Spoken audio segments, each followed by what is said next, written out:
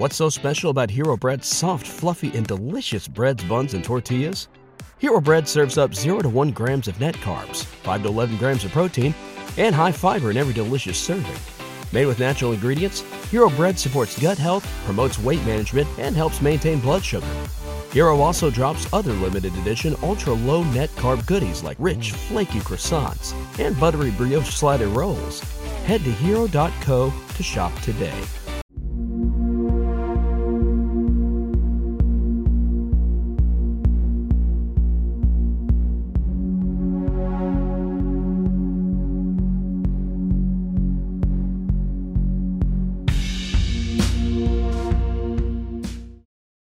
Hey, welcome everyone to the From the Shadows podcast. I'm your host, Shane Grove.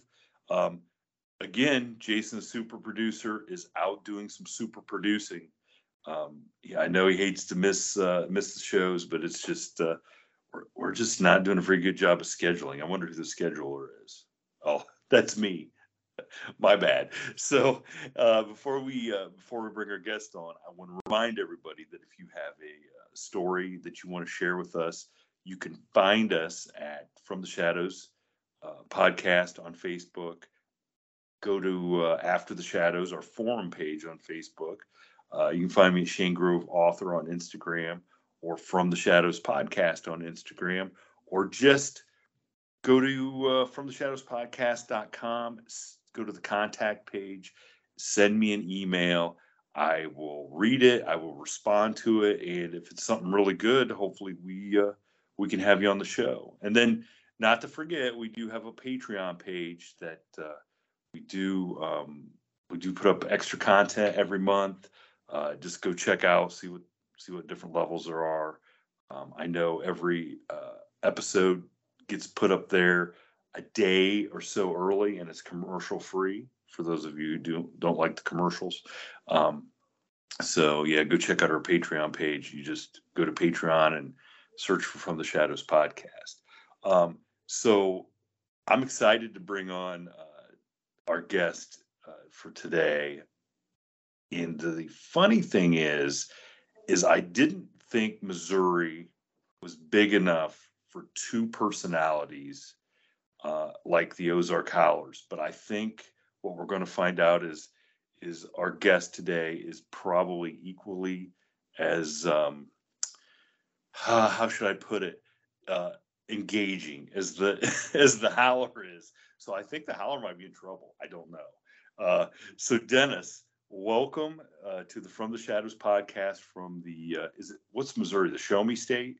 It certainly is. How about that? So Dennis, I can't wait because as we discussed, the Ozark Howler, for our longtime listeners, know that we do a middle of the week show called the Midweek Howl, because the Howler is a great storyteller and just a pretty funny dude, but he is not a believer in the paranormal.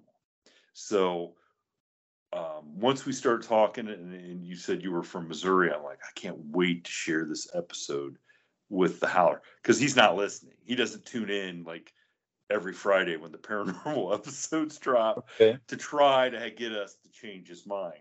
He just doesn't even bother listening. So I can't wait to send this to him and say, hey, look, here's what's going on in Missouri.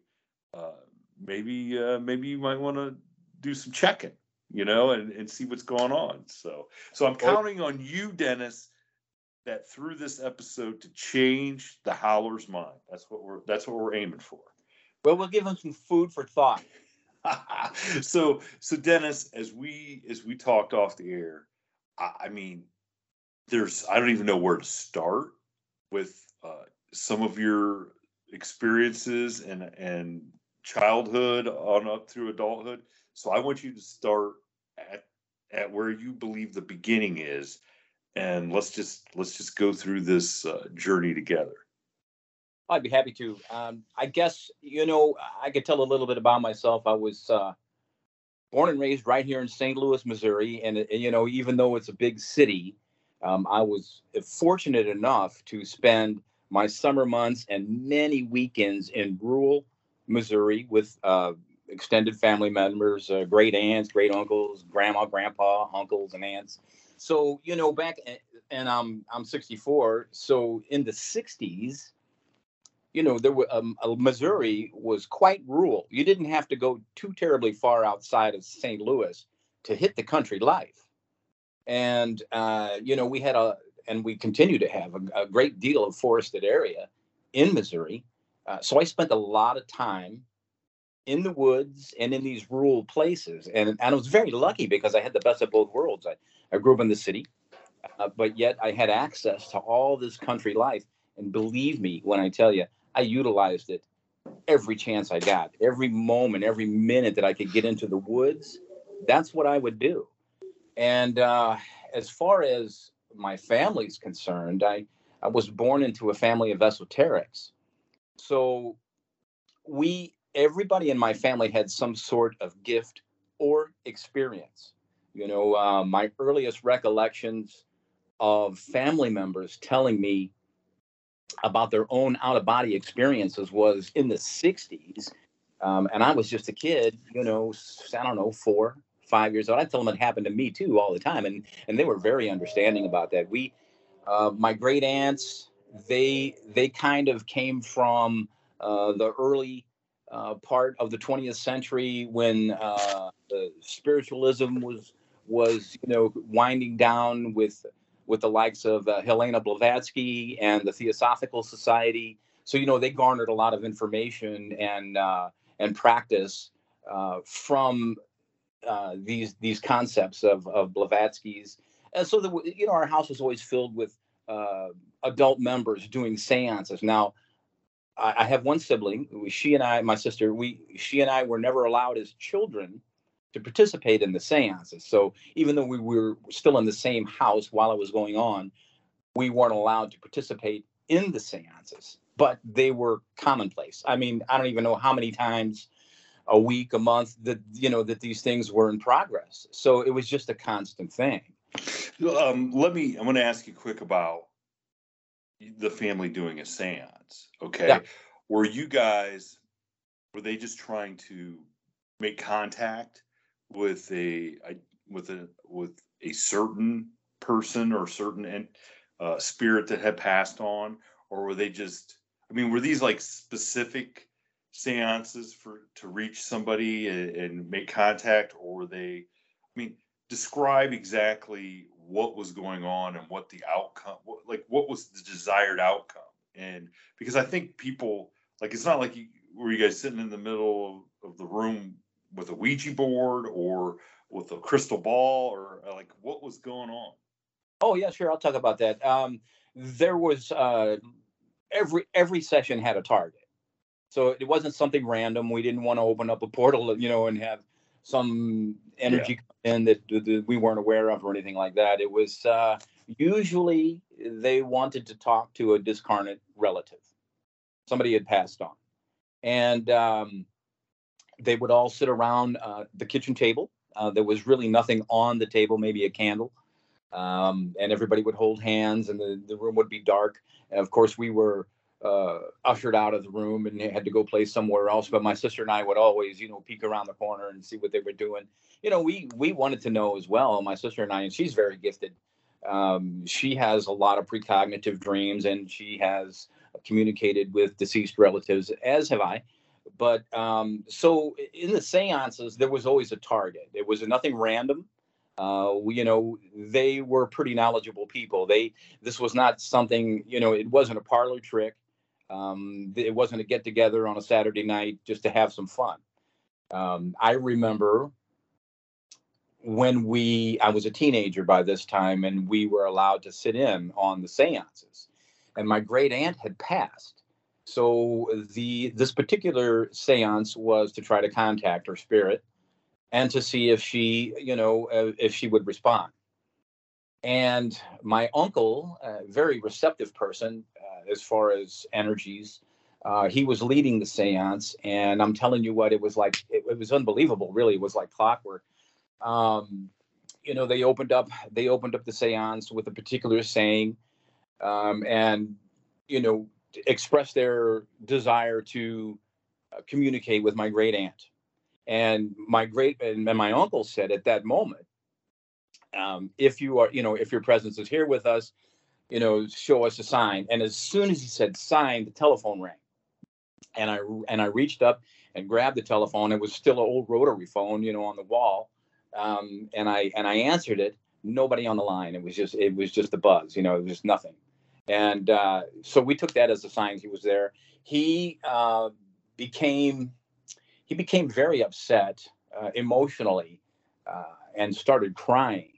And I don't really know what had taken place, because we were all there at the table and we were all holding hands. But something, he either was overwhelmed by her presence, or I'm speculating, but he removed himself from the table at this point and he ran out of the house and locked himself in the car. It was about 8 o'clock at night, and he didn't come back into the house until about 7 o'clock the next morning.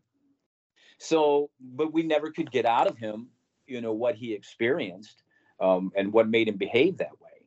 But so to answer your question, there was always a target. We always had a target in mind. Well, because I hear, I've heard from psychic mediums and stuff that say, sometimes you shouldn't put too much trust in, if you're trying to contact somebody. Oh, yeah. You're talking about interlopers? Yeah, that somebody might just lie to say, hey, look, these people are looking for Aunt Bertha. Okay. Yeah. I'm going to pretend to be Aunt Bertha so I can, maybe I can get something out of this. Well, here's my thought on that. People, unfortunately, in this world today, people subscribe to fear. Mm-hmm. So when you subscribe to fear, then you are going to attract fearful things.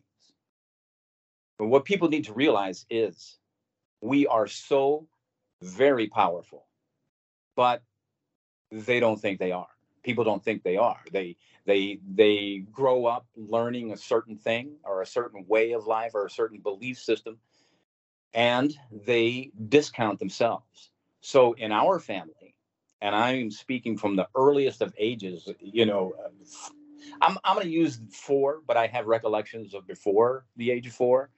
But 4 is a place to start, because it always seems that children start talking about their past lives or experiencing OBEs or many different things, and they're wide open. As a 4-year-old, your mind is not fettered with nonsense from the mundane plane, and so you're receptive and you're like an open channel. So you do see these things and you do witness these things.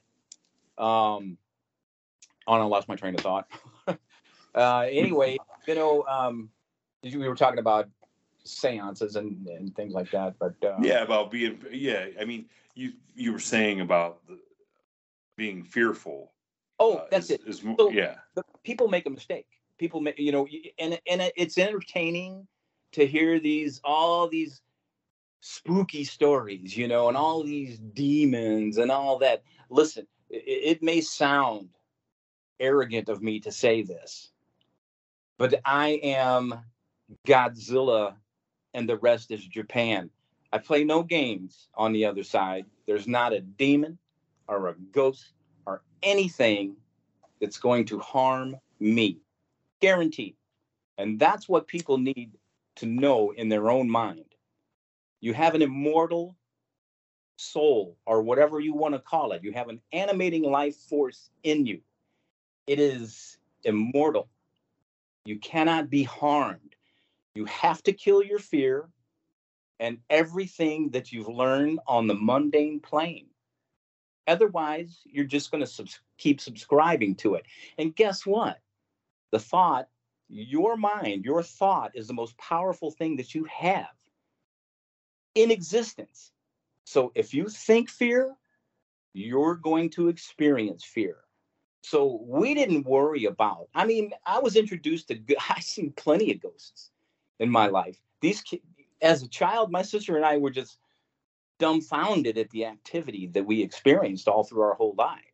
But especially as children. But we learned very, very early on, no fear. You cannot fear these things, because if you do, then these energies certainly would love to feed on that. That's the mistake people make.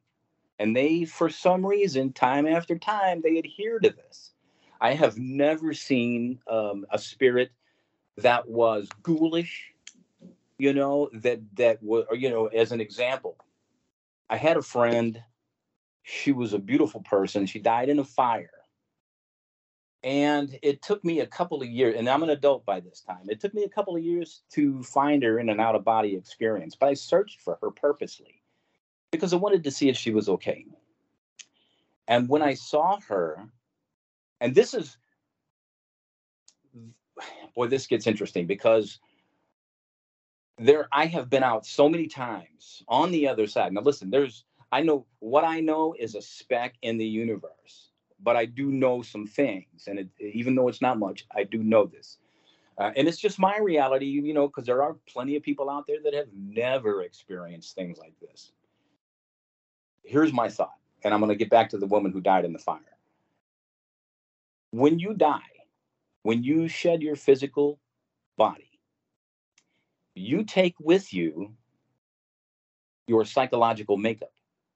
So your consciousness is awake and your ego self is intact at that moment. So whatever belief system you adhere to, whatever psychological factors you have running around inside your brain, you take that with you. So if you're a fearful person, this is where the concept, now this is just my opinion. This is where the concept of heaven and hell came from. Certainly you can create your own hell. Look, if you were a bad person in your physical life and you were negative and you pushed out all this gross, slow moving, low undulating energy, where do you expect to gravitate to when you die? So you are the dispenser of your own punishment. And that's why you got to get it right in your head before you die, if you can. Otherwise, you're bound to repeat the process, and that gets into reincarnation and everything. But anyway, I digress. So yeah, let's not take that hard left just yet. Okay, so my sister and I were taught not to fear these things, right? And as a child, certainly you are fearful because it's unexplained. It's unexplained phenomena that has taken place. But you quickly get a grip on it, especially if you're in a family like mine, and so then you understand it and you no longer fear it. And so, well, I think the biggest, and it goes hand in hand with the thing that I think, the only thing we have to fear is fear itself. Okay. You fear stuff that you don't understand because the more you understand, the less you fear. Okay. That's kind of what I'm hearing from you. And that's kind of the way it is in the world. If, people say, oh, I could never do that. That just scares. Well, once, no matter what it is, whether it's riding a motorcycle, writing a screenplay or, just whatever, skydiving, anything that you choose to do, once you understand it and understand what can, go good, go bad or whatever, you can kind of face your fear and conquer it, I think is kind of, I think that's kind of a good way to look at things, right? Yeah, and you should face your fears. Of course we all have them. I had them also, and I still have some fears today. But let me give you an example, just a quickie. As an example, we learn many things on the mundane plane. We learn about gravity. If you fall, it's going to hurt, man. So you don't want to fall, right? You're going to try to protect yourself, or you're going to try to avoid tripping or falling or something like that. In an out-of-body experience, you tend to take those psychological factors with you until you realize that they don't apply on the other side. So you have to unlearn things, and you have to kill fear. Otherwise, you stunt your growth and your movement forward consciously. So anyway, getting back to interlopers and spooks and things like that, we had a lot of poltergeist activity in our home. That's because some of the members, like you and I talked before the show about, did any of them participate in any dark magic or anything like that? And certainly there were a few members in the family that did. And as a result of that, I mean, you're talking about these gross energies, these negative energies. These things have a way of manifesting. You know, I think poltergeist activity is brought on by a human living being. I don't necessarily think they're a demon. You know, uh, they if you're psychologically disturbed or and you know to whatever extent, if you're in turmoil consciously, or you're wrestling with yourself as far as trauma or whatever the case may be, that can manifest. That can manifest into objects. You can push that energy into things, and things start to happen. And I think that's Well, I think that's what a lot of times when they go in and are investigating poltergeist activity, it a lot of times centers around adolescent, uh, kids who are getting ready to start puberty, basically, because of all those emotions and energies and turmoil, like you said, within those kids. I mean, we all remember what it was like to go through puberty, and imagine if it went to another level where you started shooting glasses off the table and opening cupboards and making the house rock. That's yeah. I'm right there with you on that. I think, like you said, I don't think we understand how powerful our brain really is. Well, people and don't. our it just, yeah, it's crazy. I think if you could probably accidentally do some stuff, if you could tap into all the power that is up there, and the other subconscious planes that you could get into.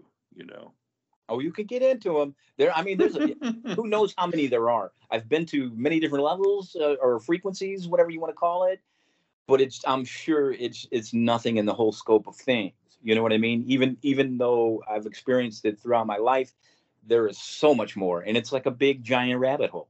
You just got to keep going and going and going. Really, So now you and your so let's get to stuff. I think maybe, because this is some fascinating stuff. I think some people almost can't comprehend, like, what you're talking about. This is like, not like you said, you guys weren't the normal family down the street. So what? We were more without the spooky effects. Without the cool mansion. Is that what you're saying? Right. That's right. So like, when you say you and your sister experienced ghosts or spirits, like, so you guys had, obviously, being exposed to the family that you were and the belief system, did it freak you out at first, or once you learned and understood it? Oh, sure. I mean, when you're young, you do have these fears. I mean, all right, here, I had a reoccurring nightmare on the daily. And this is all centers around the age of, I said, like between 4 and 6 years old. A full-sized ostrich with a man's head on it would walk down the hallway to my bedroom, the only room in the back of the house, mind you. And if that wasn't creepy enough, but every night this ostrich would walk into my room and bend over and stare at me with this man's head on its neck. And I got the covers over my head and I'm shaking like a leaf. Now that, that's a reasonable fear to have as a 4 to 6 year old. You don't usually see that thing walking down the street. So, but it was a reoccurring nightmare. Yeah, we did have fears. Now, my sister was pretty brave. I got to be honest with you. She's only a year older than I am, but she was remarkably brave during a lot of these things. And of course, she was always protective of her baby brother. That's me. So I think that she had a role, that she took on this role as protector. But I soon grew out of the fear. The poltergeist activity remained for many, many years. You would see black shadows, floating down the hallway.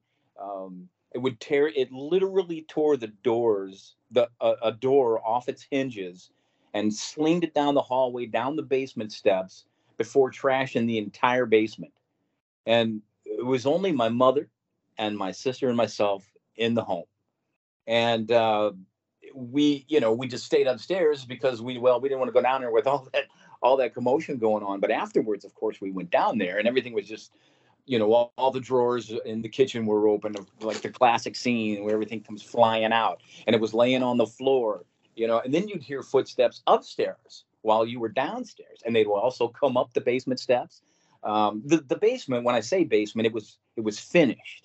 So it wasn't like it was a storage basement or anything like that. It was finished. It actually had a kitchen and a living room area and a dining area downstairs in the basement. And that sounds fancy, but it wasn't.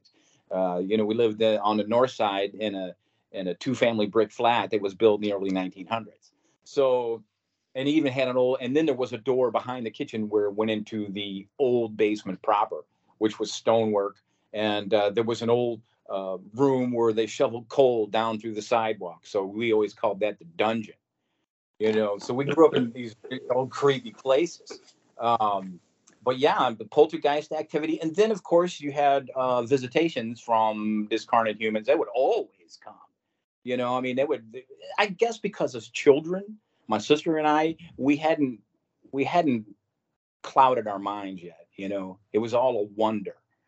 It was just all a wonder. So we didn't carry weight with us like adult people. We were free to experience ghosts. My sister saw a man come through the wall dressed in a 60s suit with a black fedora and a suitcase. And as he came through the wall, he looked around, shook his head, and walked right back through the wall.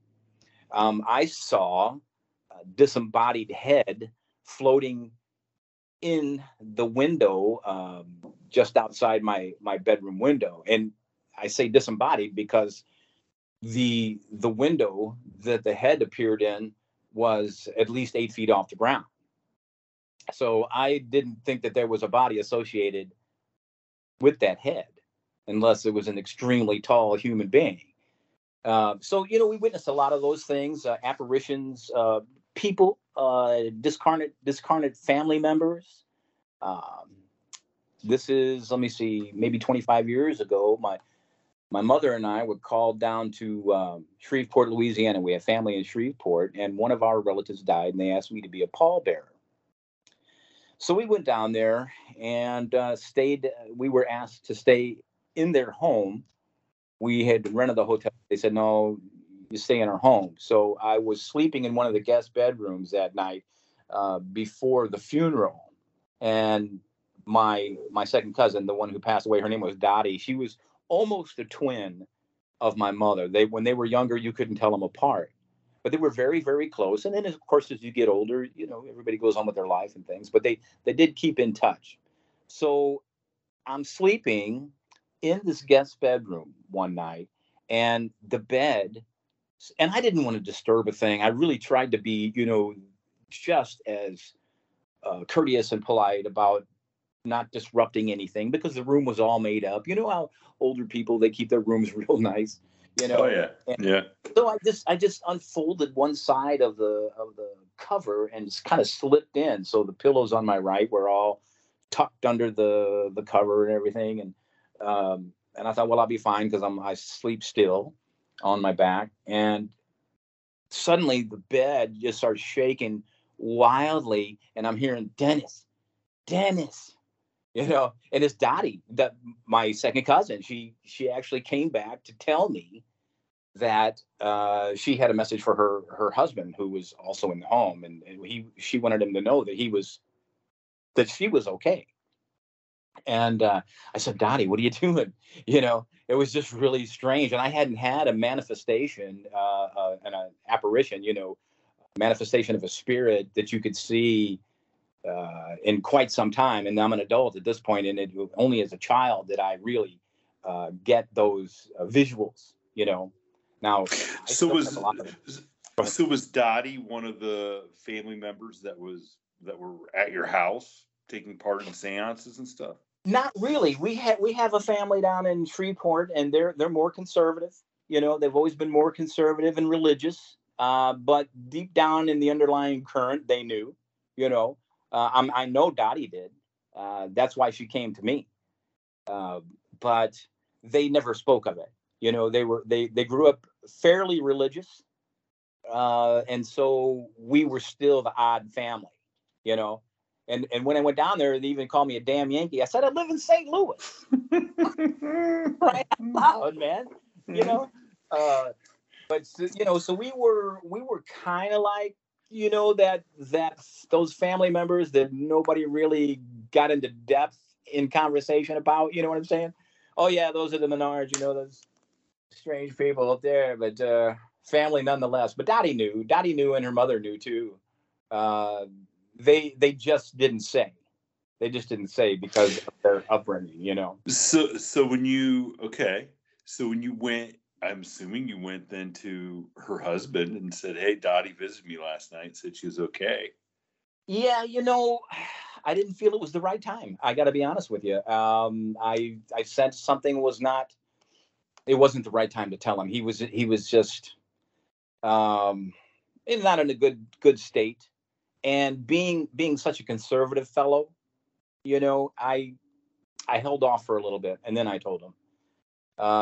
But he didn't really say much when I told him. Kind of brushed the comment aside, But I told him, I said, I have to tell you this because this is what she wanted me to do. But and then I went on to tell him, and I might have made a mistake about this because they were so conservative, that he had a window of opportunity to see her if he actually wanted to. And who knows? I never, I didn't get an opportunity to talk with him much after that, and he never brought it up. But I wanted him to know that Dottie was, he could communicate with her if that's what he wanted to do. And they really loved one another. They spent their entire life together. I mean, I don't know, probably 45, 50 years. So when you're that close, you develop a what do you call it? A link, a bond, or a board, yeah, as they call it in the modern times. You do have a connection. So maybe did he? I don't know. I really don't know if he ever went on to see her or not, because he just recently passed away a couple of months ago, and I didn't get a chance to talk to him about it. But these things, these occurrences. I mean, we moved from this particular place because it was just so freaky. Stuff flying around the house all the time. I mean, every day something was being knocked over or pulled out of a drawer, or I didn't hear many voices, but I did hear a lot of footsteps and shadow figures and disembodied. Do you realize how silly that sounds, that the people talking to dead people are freaked out? I'm just putting that out there. What are you saying? Like dead people is unusual? I'm just saying that people got to be listening going, no, wait a second. These guys are talking to dead people and they're freaked out over some, noises. I mean, come on. Oh, I get you. Yeah. Well, there you go. That's the unseen. I mean, hey, know yourself. In fact, I've said that many times whenever I've had activity.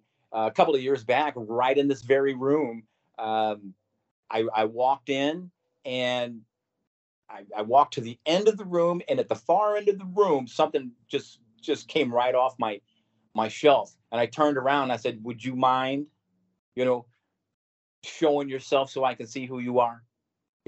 But no, of course they didn't. But and it's funny too, because you grow up like this and you think that this stuff is going to stay with you, or you're always going to be able to see them, and you can't. It's weird.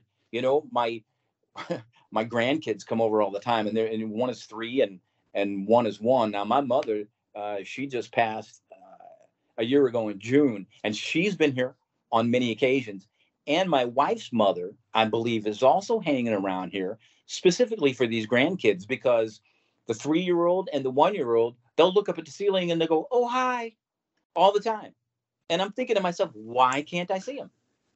How come I cannot see them? I have seen them before. Why can't I see them now? And those kids are totally just doing that. I mean, it's not like you guys are having seances around the table right now. Oh, no, right? No. Yeah, that's the innocent of youth, and it is, like you said, their unclouded mind, and they're seeing. Okay, there's no doubt they're seeing somebody, and I don't have malevolent beings in this place. Everything that happens here is light. You know what I mean? It's benevolent. But I do have in the kitchen, I have a someone or something that likes to disturb my kitchen quite a bit, and I call him just as a joke, Mr. Chuckles. And so every time there's a noise that goes on in the kitchen, I go, Mr. Chuckles, and I keep waiting for a response. We kind of run a joke, Now listen, are you sure it's not your mother-in-law? Oh, listen, it could very well be, and it also could be my very own mother, my great niece. They have I'm a tech idiot, but my great niece has some kind of an app that you can download on your phone that registers heat signatures or energy of some sort, right? I don't know, FLIR or whatever. But anyway, 2 weeks after my mother passed, we were here discussing, what we should do next, things. And my great niece is walking around and she captures, this is on video, mind you, a purple image looking out the kitchen window. And the silhouette is identical. It's my mother. She's looking out the kitchen window. And you could hear my great niece gasp because she went from room to room and she's just all over the place. And then she finally goes into the kitchen and she lets out a big gasp. And right there is the image, a silhouette of purple. It was purple in color. Silhouette of my mother looking out the kitchen window. And we got it on video. So, things like that happen all the time. It regularly seen it, Well, okay, so man, this time is flying by. I'm looking at the clock. I'm like, wow. So I got a million. I think there's a million roads we could go down, but I do want to but we want to get to the big guy. Okay. I want to get to the big guy in here because I think you got some pretty good experiences to share about, and I think I want to see how this all ties in with what you've already been talking about, because I think maybe there's we'll see. Well, So, yeah, you know where I'm going. You're picking up what I'm putting down. Yeah. I know. How much time do you have? Oh, we got a good half hour. So okay. Let me explain about the Bigfoot then. My experiences actually started in about the mid '60s, and okay. I told you before I was really fortunate to be able to have access to rural areas of Missouri. Regularly and routinely, I would stay with my great uncle, who I referred to as my grandpa Jim, but he was actually my great uncle, and my grandma Pat, my great aunt. They had felled in the 30s. They felled the trees and built a 2-room log cabin by hand. And I'm talking about with the horsehair chinking and everything. It was rural. There was we didn't have indoor plumbing in it. There was an outhouse. You had to go to a cistern to get the water and bring it back in the house. And you either bathed in a galvanized tub on the floor, or you rinsed off as you poured a bucket of water in the sink. How was the Wi-Fi? How was the Wi-Fi? Yeah, that's funny. You described that, and okay, that's not that long ago. Okay, no, it is. And to think that if you took kids these days and put them in that sort of environment, that sort of situation, they'd lose their minds. They wouldn't know what to do. Oh yeah, they'd go stark raving mad, probably. Yeah, but we loved it, ate it up. I mean, to us, it was a wonderland to be able to experience these kind of things. There wasn't any, and of course, now when I was a kid, like you said, there was no technology. A good cardboard box is all you needed. I mean, you could make anything out of a cardboard box, man. That's what we used, So we used our imagination. My sister and I frequently played in the woods, which was 20 feet from the cabin, and it was expansive. I mean, you're running down into so this was in Kinsey, Missouri, which is kind of an unincorporated area of Bloomsdale. And then you've got further down, further south or southeast, you've got St. Genevieve. And then it just gets more rural from there. So back then, it was all rural. It was a 2-lane blacktop that they lived on. And I think that the closest neighbor was probably, I'm guessing, like a mile away, And here we are in this little 2-room log cabin, which backed up to the woods, and the woods was my playground and my sister's playground. But the funny thing is, my great aunt always kept an eye on us. She said, when it starts to get dusk, you come back out of those woods, because Granny Witch or Baba Yaga is going to get you. And so, she tried to instill enough caution or fear in us to get us out of the woods for some reason.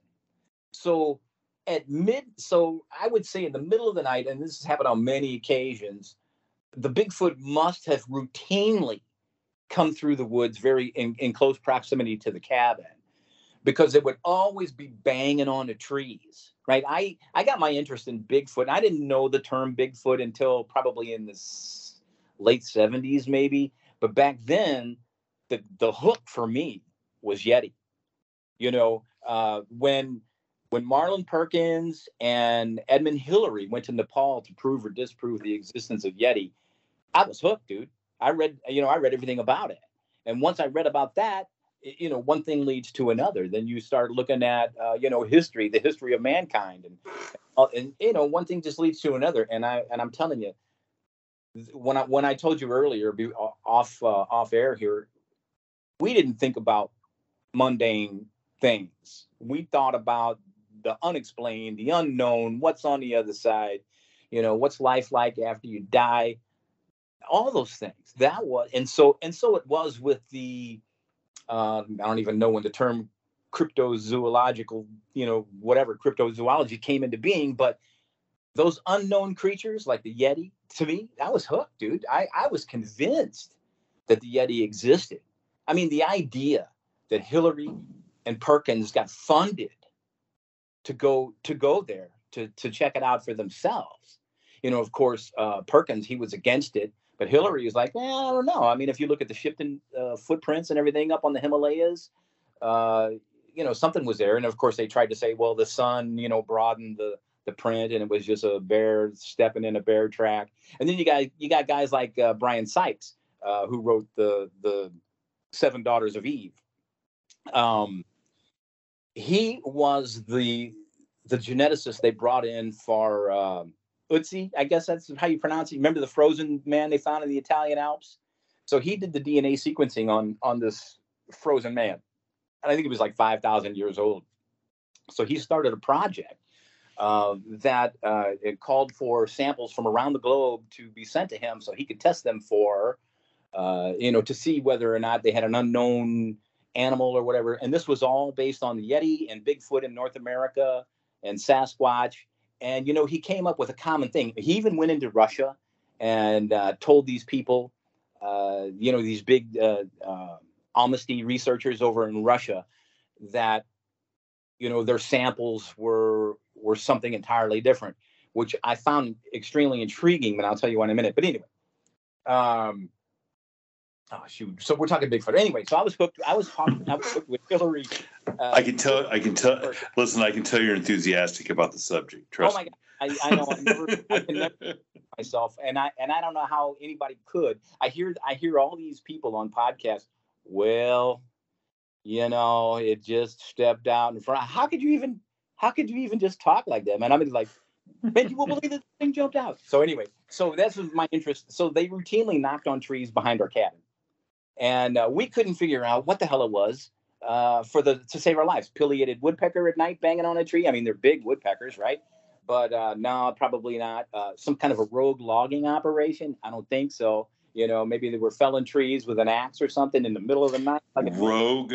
Now, that is the first time I've ever heard that phrase, a rogue logging operation. Like, oh, yeah. I never, like, that. Now, that might be the strangest thing I've heard. Whole, like, what is a rogue? Like, why would you have a rogue? Like, I could make moonshiners out there. Somebody, deer hunting illegally at night. A rogue logging. That's great.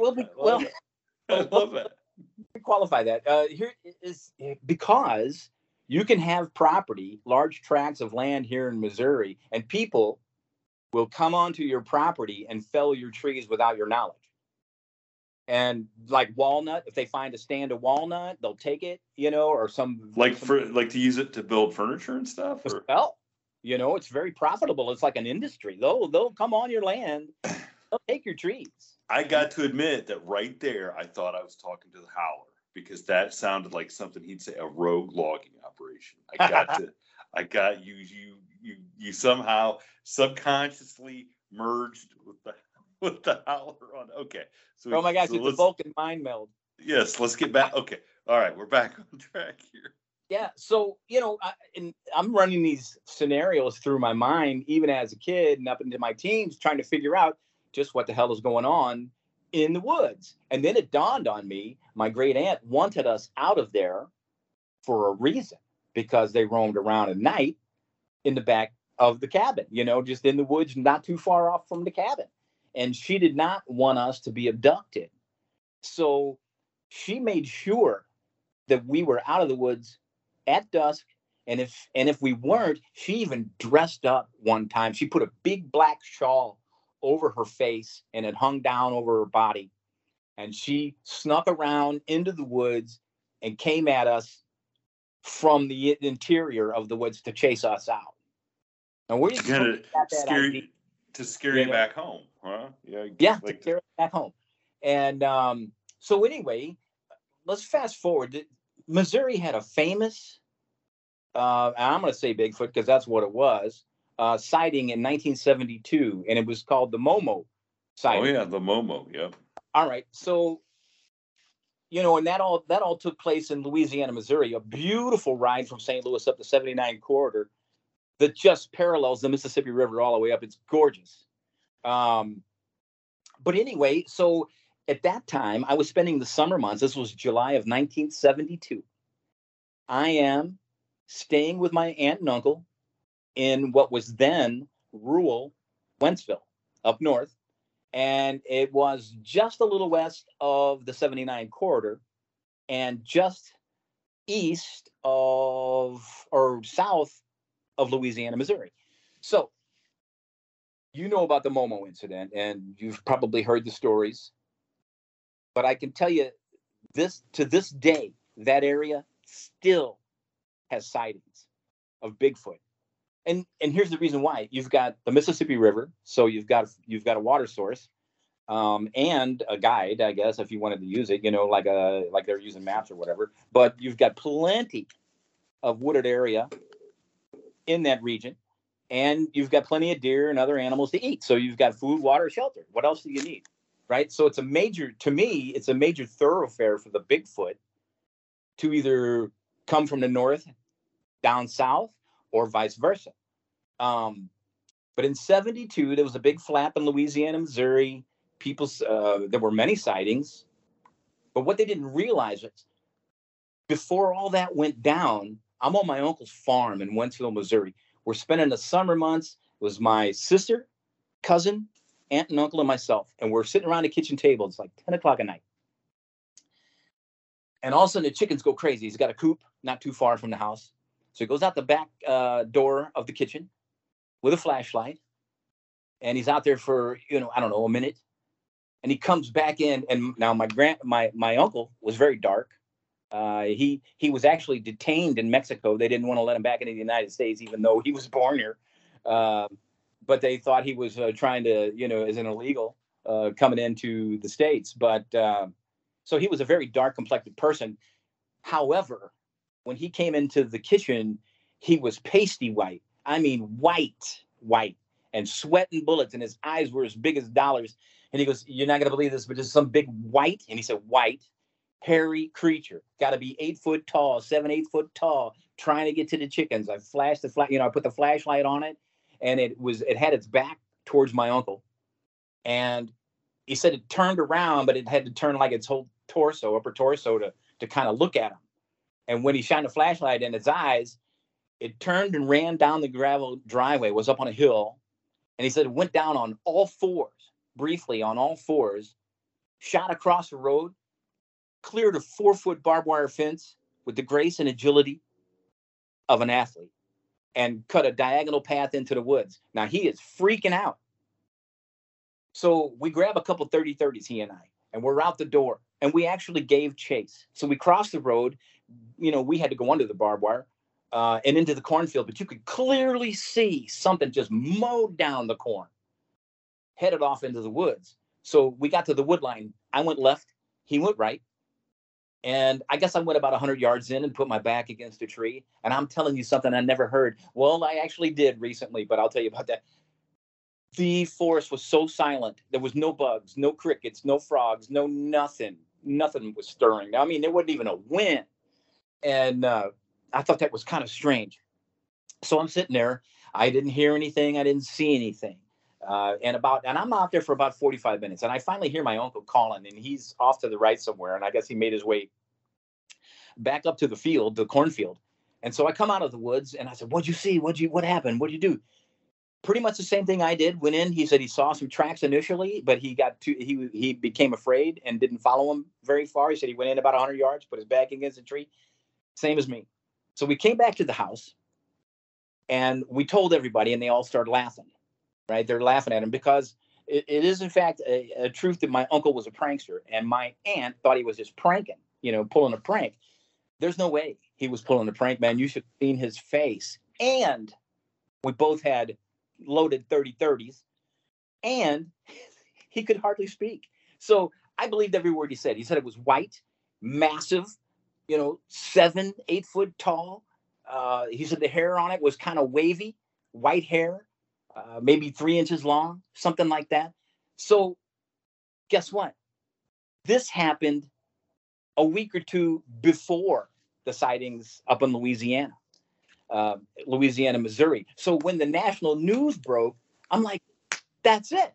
This is because, but the ones in Louisiana where they were like black, red, and brown color, the ones that were spotted. So this one was very unusual in that it was white. And the idea that it went down he described it going down on all fours and then having this just like movement of a professional athlete, so graceful. That stuck with me. And then I read Lauren Coleman's book decades later about Bigfoot, the true story of apes in America. And in it is an article about, or a couple of paragraphs about the Momo sightings. And also down in Cairo, Illinois, which is just a, stone's throw as a crow flies from where I was at, somebody saw in July of 1972 a white Bigfoot. Although nobody called it a Bigfoot. Nobody used the term Bigfoot.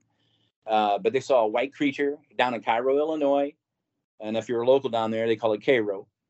But so, I mean, I was absolutely enthralled and hooked. I was already hooked about these creatures anyway. And I knew just intuitively that these creatures existed. They have to exist. Well, did you think, like when you saw white, did you think, oh my gosh, we've got a Yeti? Like, because that's...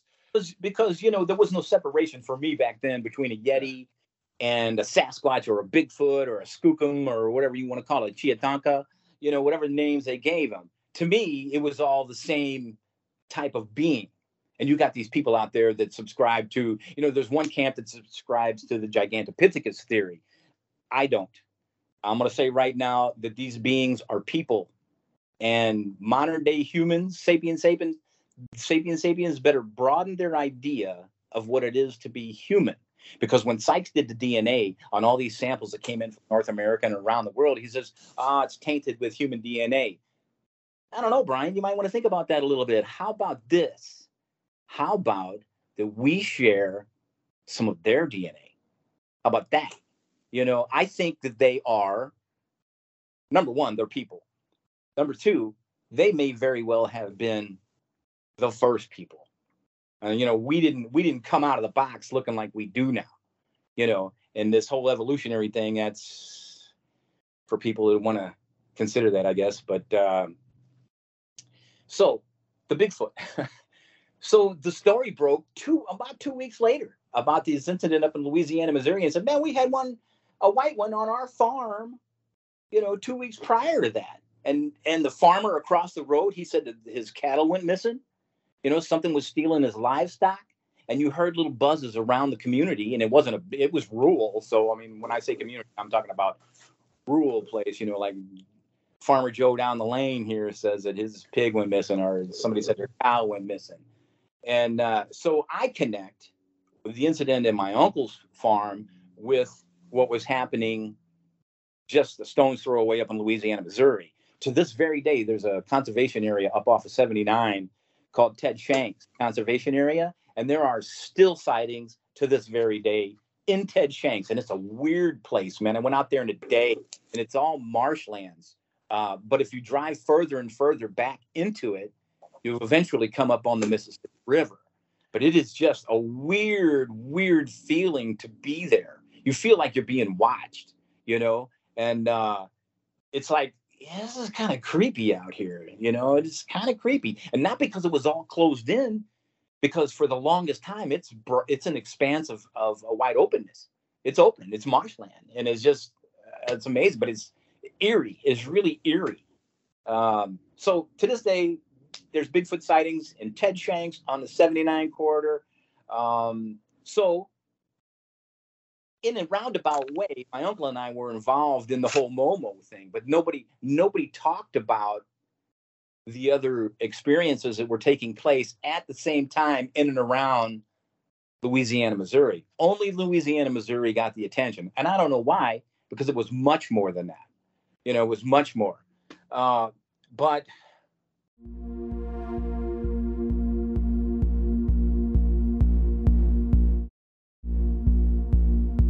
what's so special about Hero Bread's soft, fluffy, and delicious breads, buns, and tortillas? Hero Bread serves up 0 to 1 grams of net carbs, 5 to 11 grams of protein, and high fiber in every delicious serving.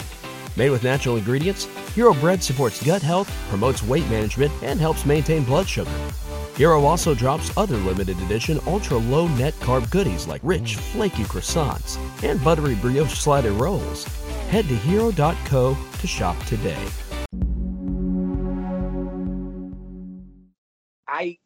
All right, let's get to the one. Let's get to the biggie.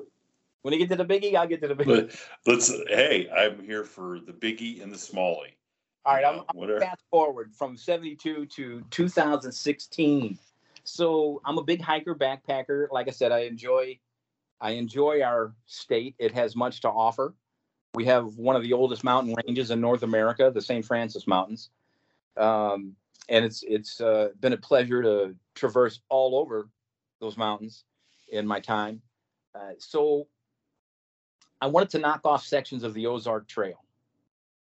And I asked my brother-in-law if he'd like to come with me, and he agreed. So we started training for, because it was a pretty rugged, and we only plan on spending a couple of days out there, but still it was pretty rugged territory. And we thought, well, let's train for it a little bit. So we used some local trails that are in the area just outside of St. Louis to train on. And let me tell you, man, psychologically, physically, these trails are not that bad, but one of them was 14 and a half miles. But psychologically, it broke me, dude. And I was never broken on a trail ever. But I was just, by the end of this trip, which took a lot longer than I thought it would, psychologically, I just cracked, frustrated at the idea that I was still in the woods well after dark.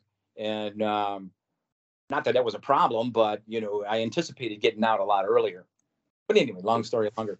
So he agrees to go on this trip with me. This is a southeast Missouri, and it's, I don't know, a 15-mile section of the Ozark Trail. But we wanted to take a couple of days to explore it and just relax. A lot of people these days, they seem to be in a hurry and they just blast through these places, and why, I don't understand.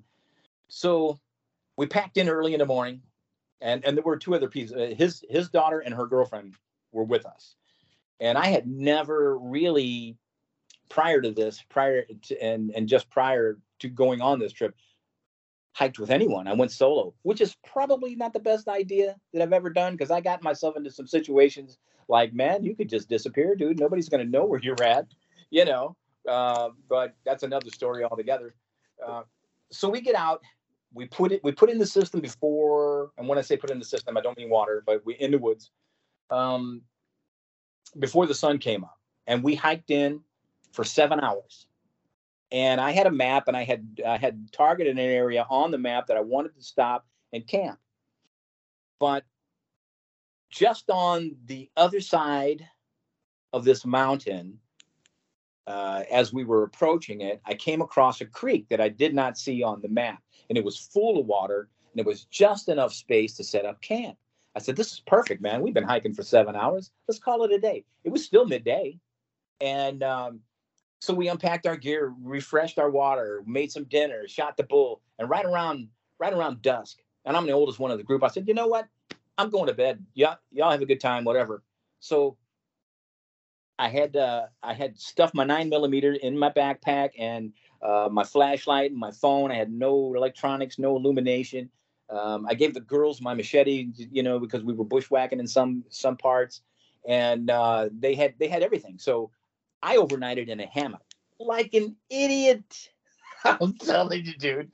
I mean, it was wonderful. I had to be out in 30 seconds. I have no problem sleeping anywhere, anytime. I can sleep on a rock, and I'll be asleep in 30 seconds. So I'm out. The next thing I know, I'm awakened to pitch blackness, and there's no moon. And this is in October of 2016. It was a moonless night, and I clearly hear bipedal footsteps coming down the eastern mountain. Now, I'm not concerned about it. And you know what the funny thing about this is? I didn't think of Bigfoot one time. I think I mentioned it once during the day. Usually, it's all that's on my mind. But since it was a different dynamic, I was with other people. We were just, enjoying the scenery and all this, blah, blah, blah. So it didn't really cross my mind.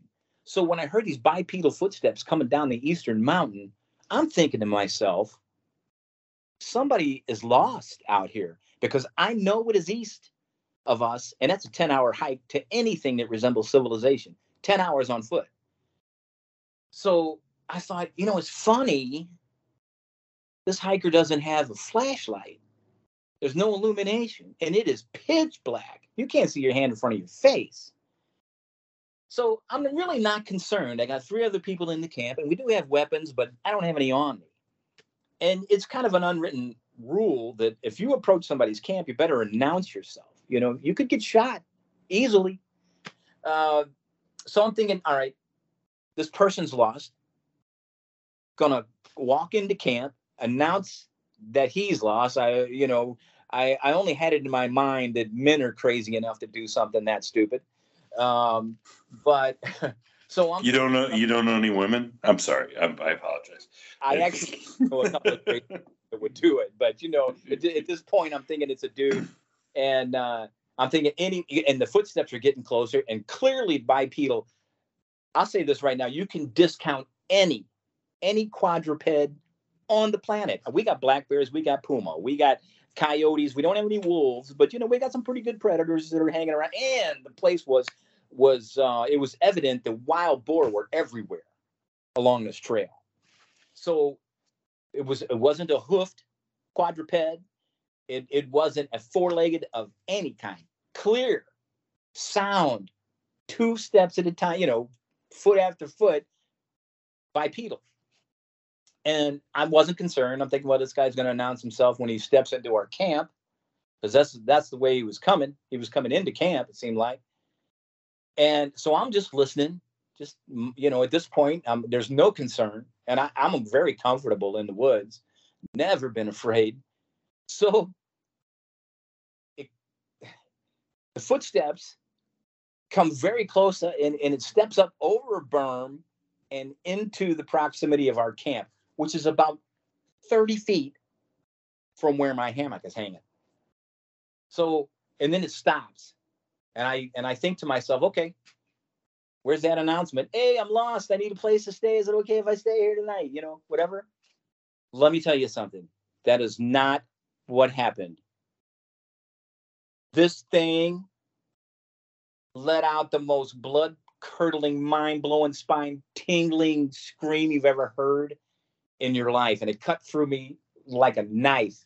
And I was frozen, instantly frozen in fear. And I'm sitting here talking about, you got to kill your fears. Let me tell you something. I felt like a child. And I knew exactly what it was because it wasn't my first time in the proximity of them. It was the first time, however, one was bold enough to step into our camp.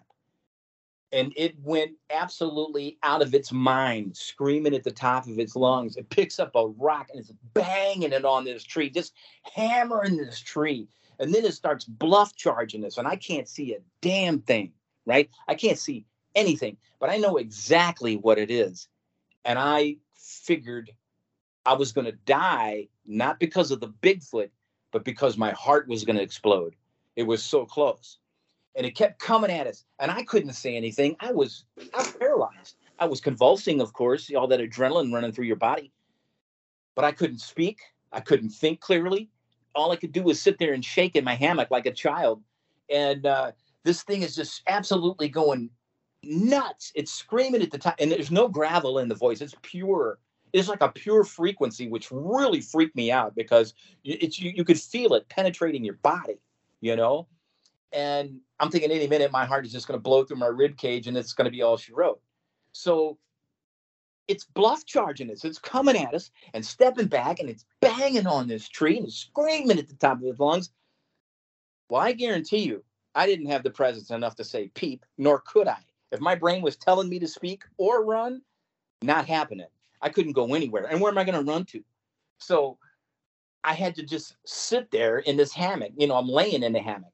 And while this thing is going absolutely nuts. Now, I don't hear anything from my brother-in-law's tent, and I hear nothing from the girls' tent, and I have no idea what time of night it is. All I know is I can't see anything. And I know what is in our camp. And you could feel it every time it stomped on the ground. You could feel the vibrations just run through you, not only from its footsteps, but from its vocals as well. And I'm thinking, oh my God, I'm going to die. My heart is not going to be able to take this. And I thought in my mind, if I just remain calm, if I can just get a hold of myself, this thing is not going to hurt us. And that's what I was thinking. But then again, you get these wild thoughts, man, you're a goner, dude.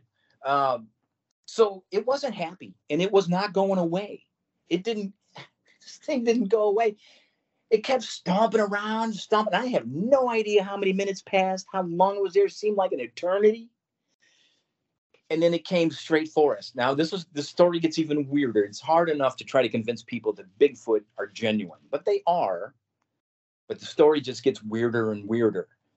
It came straight for us. And I have a theory about that, and I'll tell you in a minute. It stuck its paw out, or its hand, I guess, and raked it across my brother-in-law's tent. You can hear the nylon zipping all the way across the tent. He was maybe 15 feet from where I was at. And then this thing, it never stopped screaming. And it just stomping around, and it's coming. It zipped across his tent, and it came straight over to me. And I'm telling you, it was right on my left side at my head where the hammock was hanging on the tree. And it is absolutely going nuts. And I'm thinking, I can't take this. This is not happening. I can't take this. I'm going to die. And I know I wasn't going to die by the Bigfoot. I knew I was going to die by a heart attack. And I was just trying to get my breathing and myself under control. And it comes around the tree at the head and stands on my right side. And I'm telling you, this is the weirdest story you're ever going to hear. It stuck its hand out, its left hand, and pops it on my shoulder underneath the hammock and just zips it down my back. And it stomps over in between the girls' tent. And we had built a fire ring from rocks from the creek that day. But the fire, I had no idea what time it was. There was no fire in the pit.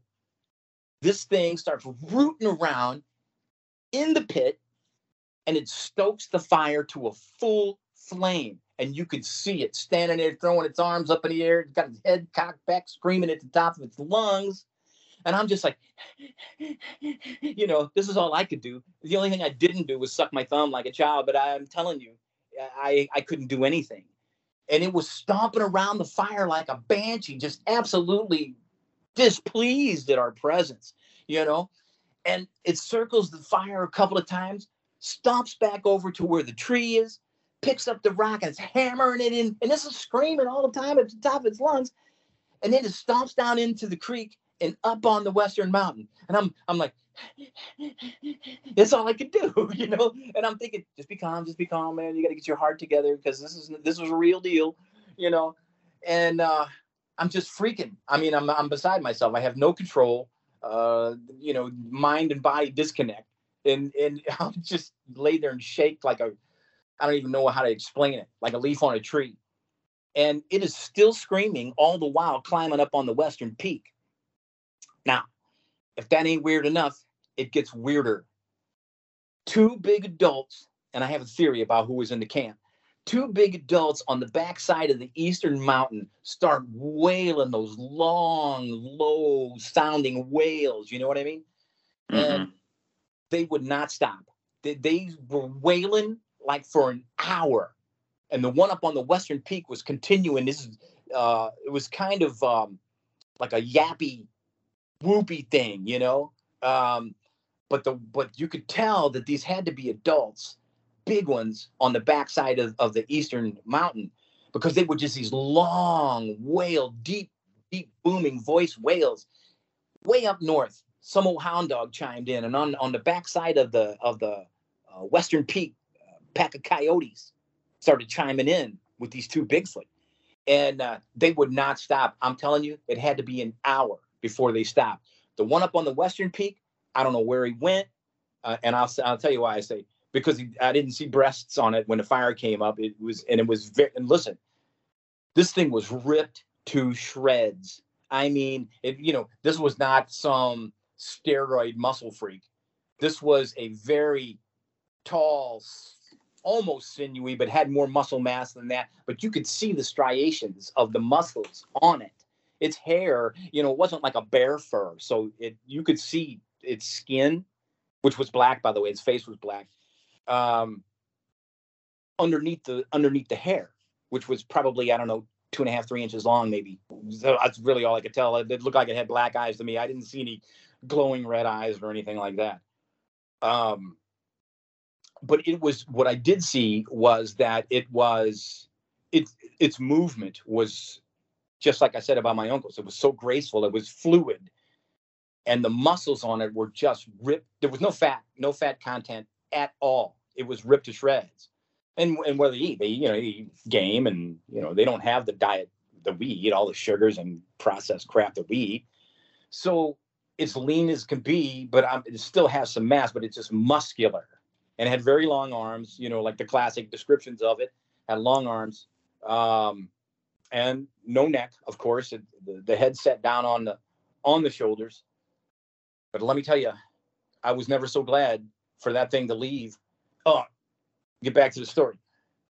So the two on the west, on the eastern side of the backside of the Eastern Mountain, kept just wailing, and I guess they were calling Junior home, and I'm figuring this was a young, maybe 20-something male that came into camp, gonna ignore the advice of its parents, and not mess with humans, So if that wasn't enough, I hear something coming down right behind me on the Eastern Mountain. This is coming right down behind me, and it stops within 20 feet of me. And I had just gotten my heart under control when all that fear and adrenaline just started coming back and shooting through me again. And I'm like, oh my God, there's something behind me. And I didn't see what it was, but I suspect it was another Bigfoot, probably a juvenile. And it stopped like within 20 feet of me. Now I'm freaking out because there's 4 of them. There's 2 on the backside of the Eastern Mountain, 1 on the Western Peak, and something right behind me. And still nothing from the tent, except for one moment when the girls' tent, when the fire stoked up and you could see the Bigfoot screaming around the thing. I heard the girls' tent zip down just slightly and then zip right back up, and that was it. Nothing other than that. No activity, no sound, no nothing. And so. So wait, so even after it storms out of camp, everybody's still like you still can't get a hold of yourself enough to say, hey, because you're hearing everything else. Oh my God, no! There was no speaking for me. My vocal cords were shut down. I mean, my brain was not in the right state of mind. There was nothing that I could do or anything. I couldn't speak. I couldn't walk. But at this point, I got to take a leak, right? So I know I'm not going back to sleep. Now, wait a second. I'm impressed that you hadn't already all over Oh, yourself. I thought I But would. go ahead. I would. Well, Go ahead. hey, let me just say this. When that Bigfoot put its hand on my shoulder, my ass sucked up 3 yards of nylon fabric. The hammock itself, man. I'm telling you, dude, that was. Now, it sounds incredible, and I know nobody's going to believe it, but that's okay with me, because you know what? They weren't there. And it happened. And it is an incredible story, and I know it is. So, long story longer, finally, the two on the Eastern Mountain, they shut up. For some reason, I forgot all about what was behind me. I'm still concerned about the one that was in camp, really, thinking it's going to come back or something. So I don't know how much time passed, but I know I got to take a leak. And all I was wearing was wool socks. I had taken my boots off and hung them over a line. And I hang my hammock kind of tight. So I'm when I hang my feet over, I'm still 2.5, 3 feet off the ground, I guess, maybe. And so I braced myself to come up out of the hammock, and I put my feet down, and they land on something fuzzy and warm right under my hammock. And now I'm just absolutely certain a heart attack is imminent. And I just pulled my feet back up in the hammock, and I just curled up in a little fetal position and laid on my side with my hands over my face, thinking, what the hell? What next? There's something under my hammock, right? And I know this is crazy, and it is crazy. But this is just, and you were talking about this earlier about, how is it that a person can experience this and that and that? You know what? I think there are some people that experience shit like that and some people that don't. And it's all, it's got to be with your psychological makeup and your belief system, or how open you are, or how receptive you might be. I don't know. It's all conjecture, really, but it happened. So I just laid there shaking like an infant. And I stayed there forever, and I didn't dare move. And then I saw, I don't know how much time passed, because I did not sleep. And I saw first light hit the ground, and I just bolted. I didn't care if there was anything under the hammock or not at this point. And I don't know how much time had passed, because I'm delirious in my mind anyway. I jump out of the hammock, run over to the fire, get the fire going, stoke it up. And all of a sudden, the girls come out of their tent. Uncle Dan, do you think that was a... I said, hell yes, it was a Bigfoot. What are you talking about? So here's the weird part, and it's all weird. Here's the weird part. They heard it coming down the Eastern Mountain. They heard the footsteps. They heard it come into the camp. They heard it banging on the tree. They did not, however, hear it screaming at the top of its lungs, which was virtually in their face. Now, somehow their brains blocked that shit out, and I have no idea what the process of that is. But there is no way they did not hear it. There's no way. But yet they'll tell you, we didn't hear it. I'm like, you're out of your mind. So my niece's girlfriend says, well, I heard it coming down the mountain, and I heard the two on the backside of the Eastern Mountain, but I got to tell you something. An hour before all this went down, she said, they were already in camp checking us out. And she said, they walking around the tents, walking around my hammock, walking around my brother-in-law's tent, all over the camp. And I didn't hear or see a thing prior to that one coming down the Eastern Mountain. So they were already there, and they already knew we were there. So my brother-in-law had yet not emerged from his tent. And he always told me, if I ever have an encounter with a Bigfoot, I'm never going to talk about it. I'm going, why? Why wouldn't you talk about it? Are you kidding me? It's one of the most phenomenal things to experience in your entire life, and you're not going to talk about it? So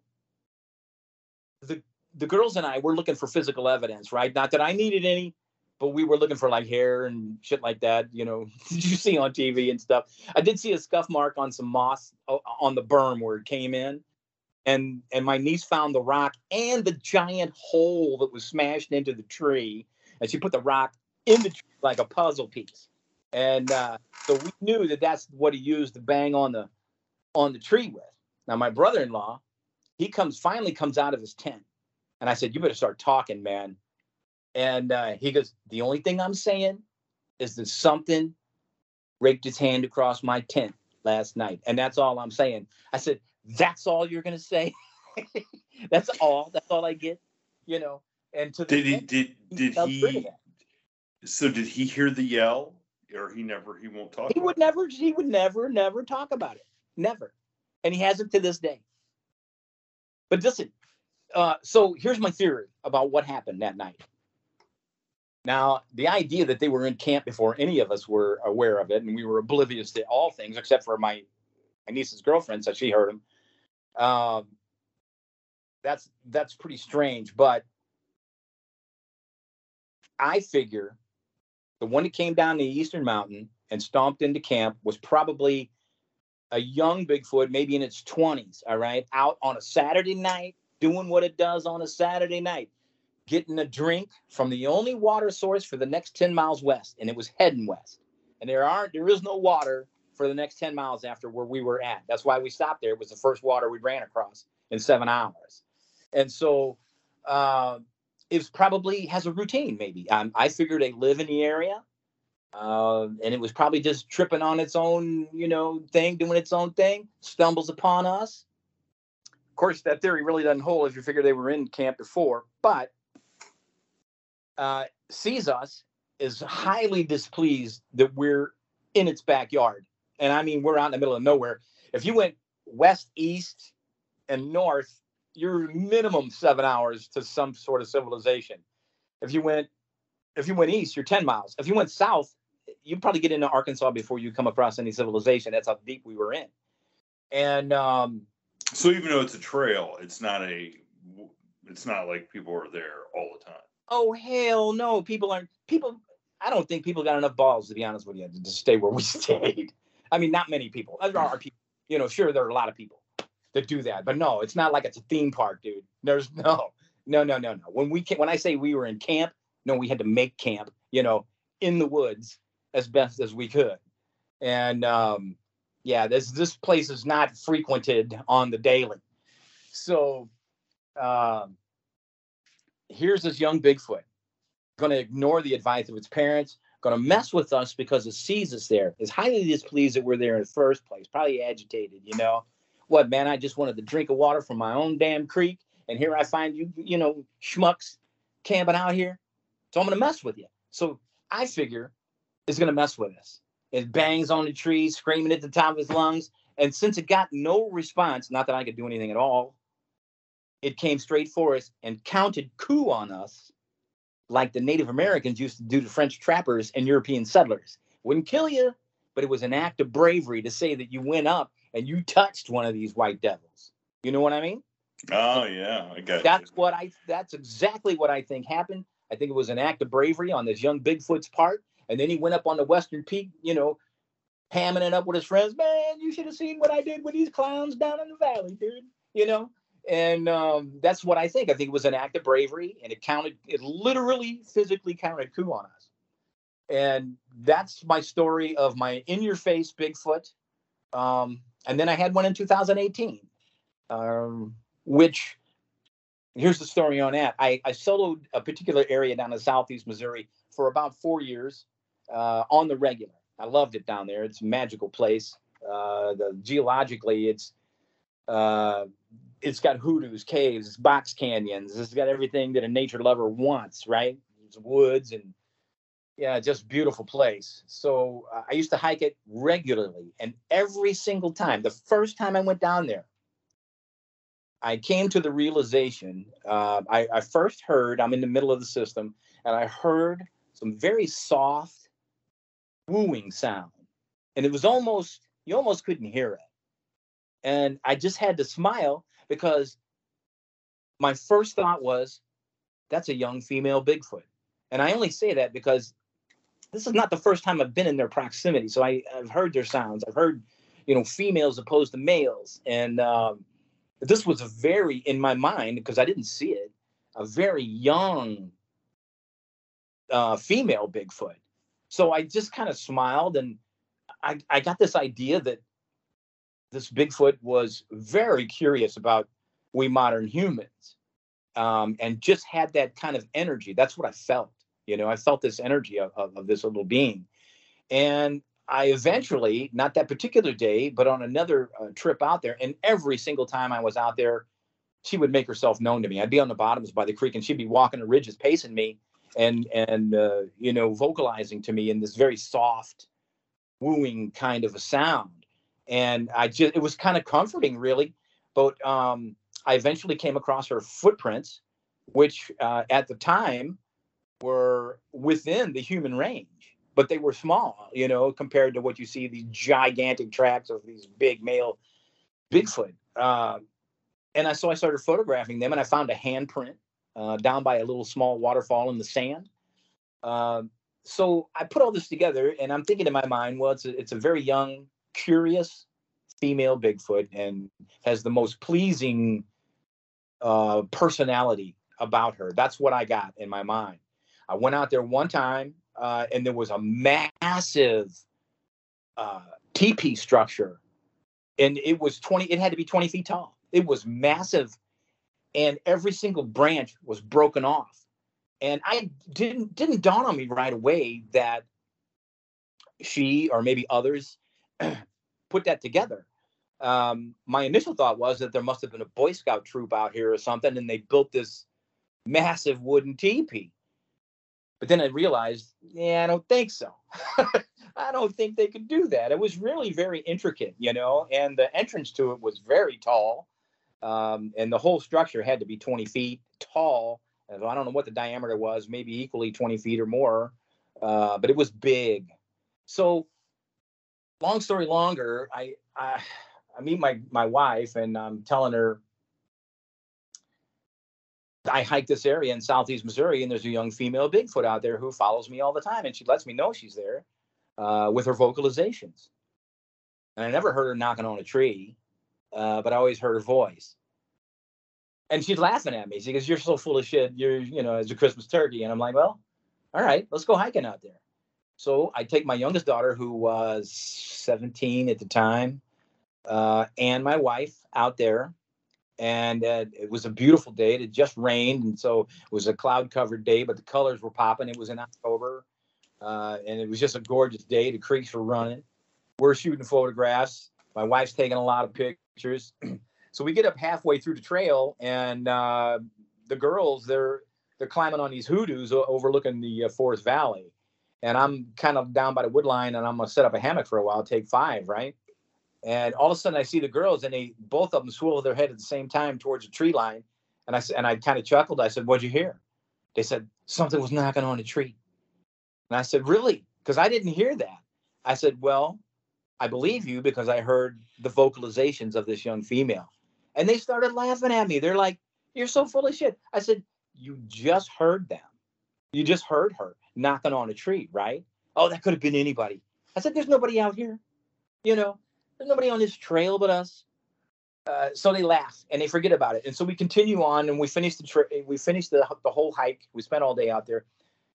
My wife has taken tons of photos. She's down in the creek shooting up the elevation. The creek is, has a higher elevation that comes down into the bottoms where we were at. And so end of story. A couple of weeks later, I'm at work, and she texts me a photograph. She goes, "Look at this photograph." She goes, "I'm nauseous. I'm going to puke." I said, "Why? What's up?" She goes, "Enlarge it." Standing in the middle of this creek is that female Bigfoot looking right at us. And we didn't see her that day, but she presented herself, and she was looking right at us. And I'm thinking, I said, "I told you." She's got a perfectly symmetrical set of breasts and all black. Her face is a little distorted because from the point of where my wife was taking a photograph, there's overhanging vines. So she was, there was some artifacting across her face from the vines and branches in the foreground of the scenario. You could clearly see her hands across in front of her. They're kind of relaxed, in front of her. She's got her legs apart, standing in the creek, symmetrical shoulders, perfect breasts, and her ears. You could see her ears, and you could see, her head, which looks a little narrow because of this artifacting. And she's looking right at us. I said, "I told you there was a female Bigfoot out here? And she goes, well, I'm a believer now because I photographed. And I'm going to send you that photograph a little later, and you can judge for yourself. And a lot of people have seen it. And I'm shocked that people, of course, these are people that don't entertain stuff like this anyway. That's a rotted tree or, lightning strike, and that's the stump. I'm like, you know what? Whatever. You can think whatever you want, man. I really don't care. So long story longer, I didn't notice it initially. I kept studying the photograph. I saw her, and I knew she was there anyway. So it just confirmed it for me, what I already knew. But across the creek at around 2:00, across the creek up on the bank is a massive, massive brown male. Well, he's kind of like brown black, more black than brown, but he's got his back to us, and his left arm is hanging down, and you can see his butt and his legs and his back, and his right arm is either propped up against the tree with his forearm, or it's got its arm around the tree. But the tree is only about 10 inches in diameter. And this thing is it's got like a 3/4 profile of its face, which is lighter than the hair on it. And it's looking kind of, not looking at us, but it's kind of looking just kind of away from us to the left a bit. And I'm thinking, oh my God, this thing is massive. It dwarfs the female. And I figure, and I didn't even think about it because all I used to think about was this young female out there, just her personality seemed to be very sweet. Now I see that she has a companion. I don't know what this companion is to her, whether it's a mate or a parental unit or a friend or whatever. But you could tell clearly that this big male is watching out for her. Gonna let her do what she wants to do, but keep her safe. You know what I mean? And almost like I immediately just pictured like his Harley was parked over on that's his old lady out there, and he's got yeah, she gets a little wild, but I'm watching. Watching. I think how old. Well, she was obviously she had grown because she had big full breasts, but yeah, I don't know what this other Bigfoot is to her. Clearly a protector of some sort. This thing was massive. It was giant. It was probably 9 foot tall. It was big, big, big. And while her shape was different, her shape was a little different. She didn't have that massive broadness. She was thick, but not like this big male. So I'm guessing male. I couldn't see the front, but you couldn't see the front of the being. But well, that experience right there, like the stuff that you were like feeling, and that to me directly ties into your spiritual side, like that feeling, like maybe because I do think that these creatures are just as much spiritual as they are flesh and blood. I really do. The more I hear and stuff, and the more stories, and it's almost like it was tapped into your spiritual side, and like knew you were open-minded. I got chills all through my body. I think you're absolutely correct. It recognized that I'm open to these things, and itself to me. But yeah, and the other one too, even the one that stomped into camp, may have had some sort of perception about that. We might have been on the same frequency. That's maybe why I'm the only one heard it screaming at the top of its lungs. You know what I mean? I don't know. It's really something. And you get these people that subscribe to the idea that Bigfoot is interdimensional or something. Personally, I don't subscribe to that theory. I don't discount it, but I don't subscribe to that theory. To me, they're terrestrial. They're people. Not apes. There might be some ape lineage of some sort because isn't there ape in all of us anyway? Yes, there is. And, there is. So, and if you look at modern Europeans, they got up to 4% Neanderthal in them to this day, and that was proven by Sykes. He did a whole his book, The Seven Daughters of Eve. He was trying to trace the 7 root races all the way back to the beginning. and he discovered that, there's across the board in Europe, especially around England and that area, that the people there have 4% Neanderthal in them. So that there was at least some interbreeding, maybe between modern humans and these beings, or either by consent or abduction, or maybe some other means, maybe some genetic. Heck, don't they say that what percentage of Europeans are somehow descended of Attila the Hun? Oh, too. That was proven, Yeah. Not Attila, but yeah. I can see or that. Genghis Khan.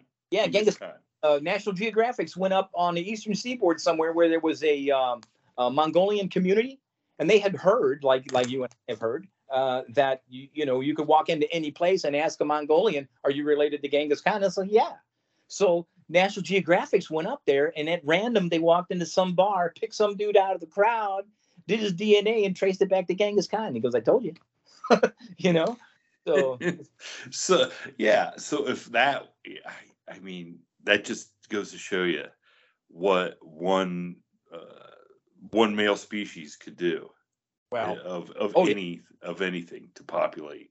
Oh yeah, man. You're talking about making sure your line continues. I guess that's a form of immortality. But when you talk about the Bigfoot people, that's what they are. And who knows? Maybe there is subspecies. There might very well be. You got these. Allegedly, you got these more aggressive, thinner, scragglier things down south. Maybe with 3 toes or something, like the Fouke monster. It could very well be subspecies, but who can say? When you talk about, people ask you, well, what do you think Bigfoot is? Well, I think they're the first people. And then when you get into the subject of human beings, sapiens, dude, I don't want to step on any toes, and this is well before Ancient Aliens came out. I've been a prolific reader my entire life, so I thirsted for these kinds of things. So I sought these books out. I have books from the 1800s, on treatises on reincarnation and the human being and other beings from other worlds. Believe it or not, they were written in the 1800s. So I absorbed all this information. I read Robinson's Nag Hammadi Library some 20 some odd years ago, I guess. The Nag Hammadi Library were a series of parchments found in a cave, just like the Dead Sea Scrolls, but decades before the Dead Sea Scrolls were found. And it's Gnostic text, smacks of the human race. And this is going to step on some toes, but listen, the podcast is about weird stuff. So it smacks of, and the texts, the scrolls were highly fragmented. And so the translators, in their infinite wisdom, and I am so happy they did this, where there were pieces of language missing, they left it missing. Thank you so much. It was a ... That's how they did it, in the book. So the whole book, which is like 800 pages or something, is fragmented like that. But it tells a story of the human race being created by other beings. And this is a historical document. It's well known in the archaeological community. And that's the first time that, and it's like I said, 20, 25 years ago, something like that. I forget. And it's Robinson's Nag Hammadi Library. Now, there are other renditions today, but that's the first one I read, that smacks of us being genetically engineered by different beings. And then all of a sudden you got Ancient Aliens coming out and they say all this stuff. Suddenly it sounds very interesting. So when you're talking about Bigfoot, that's what I wanted to get back to. You have to consider the true origin of the human race. So the Bigfoot being fits in a timeline, and I'm saying certainly prior to modern humans. There was, depends on who you read, human beings were on the planet, but they were not as developed as modern man. That came about in a slightly different way.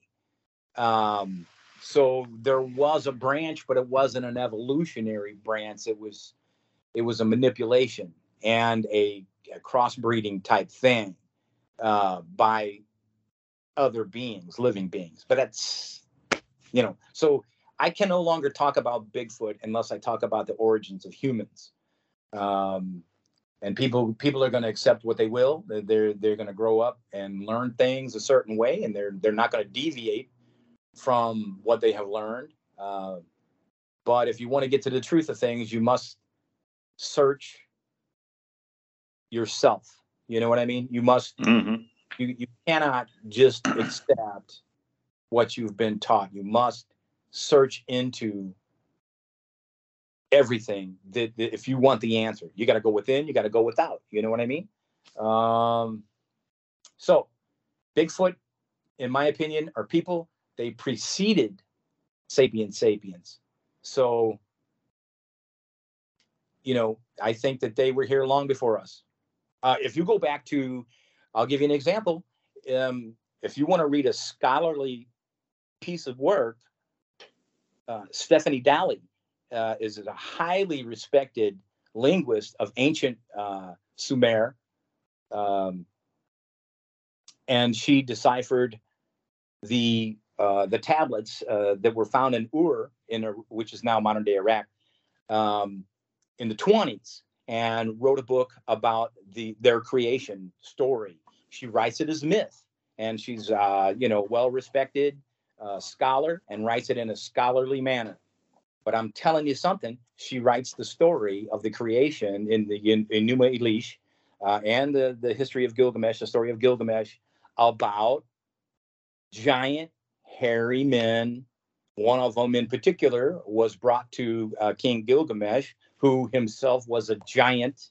And I don't think he was, wholly human, because modern day people, they'll take a story and they'll compact it into like an inch square, when really millennia and millennia and millennia have gone by to get the story.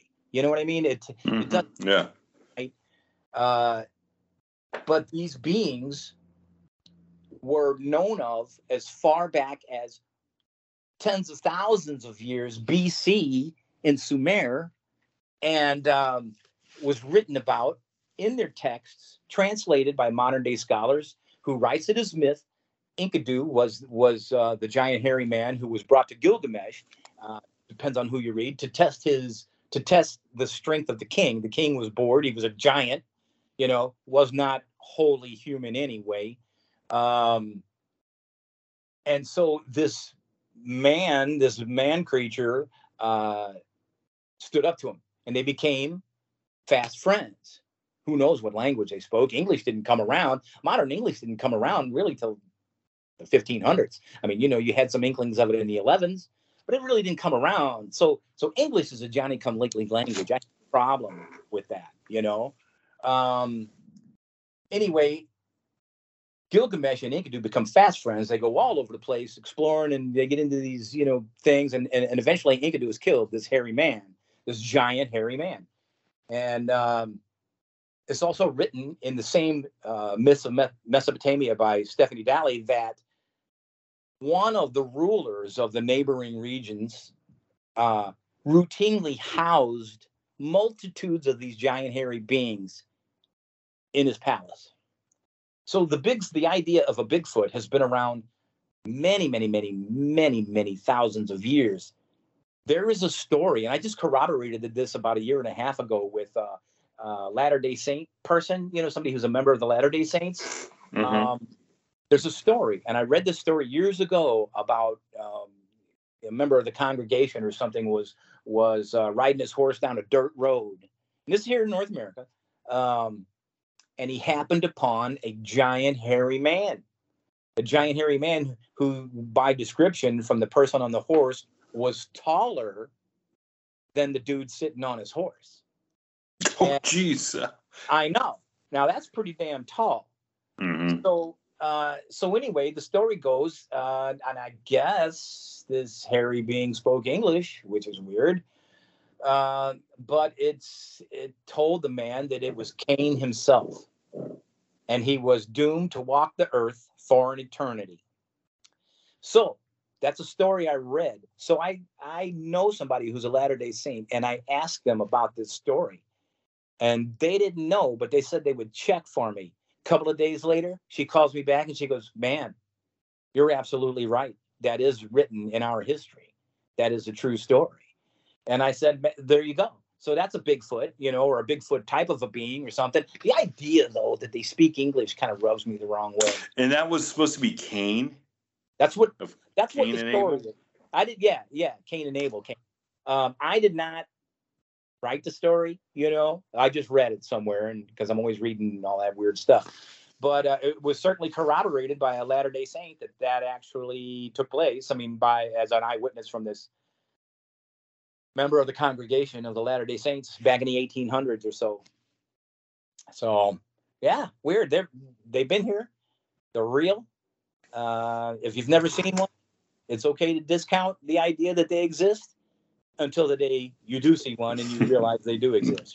Until the day that one's running its finger across your back in your. Hey, oh my gosh, camp. listen, dude. That is incredible. And I always said, my running joke was, if I ever had an face-to-face encounter with a Bigfoot, I'd walk up and give it a Snickers, dude. That is no way.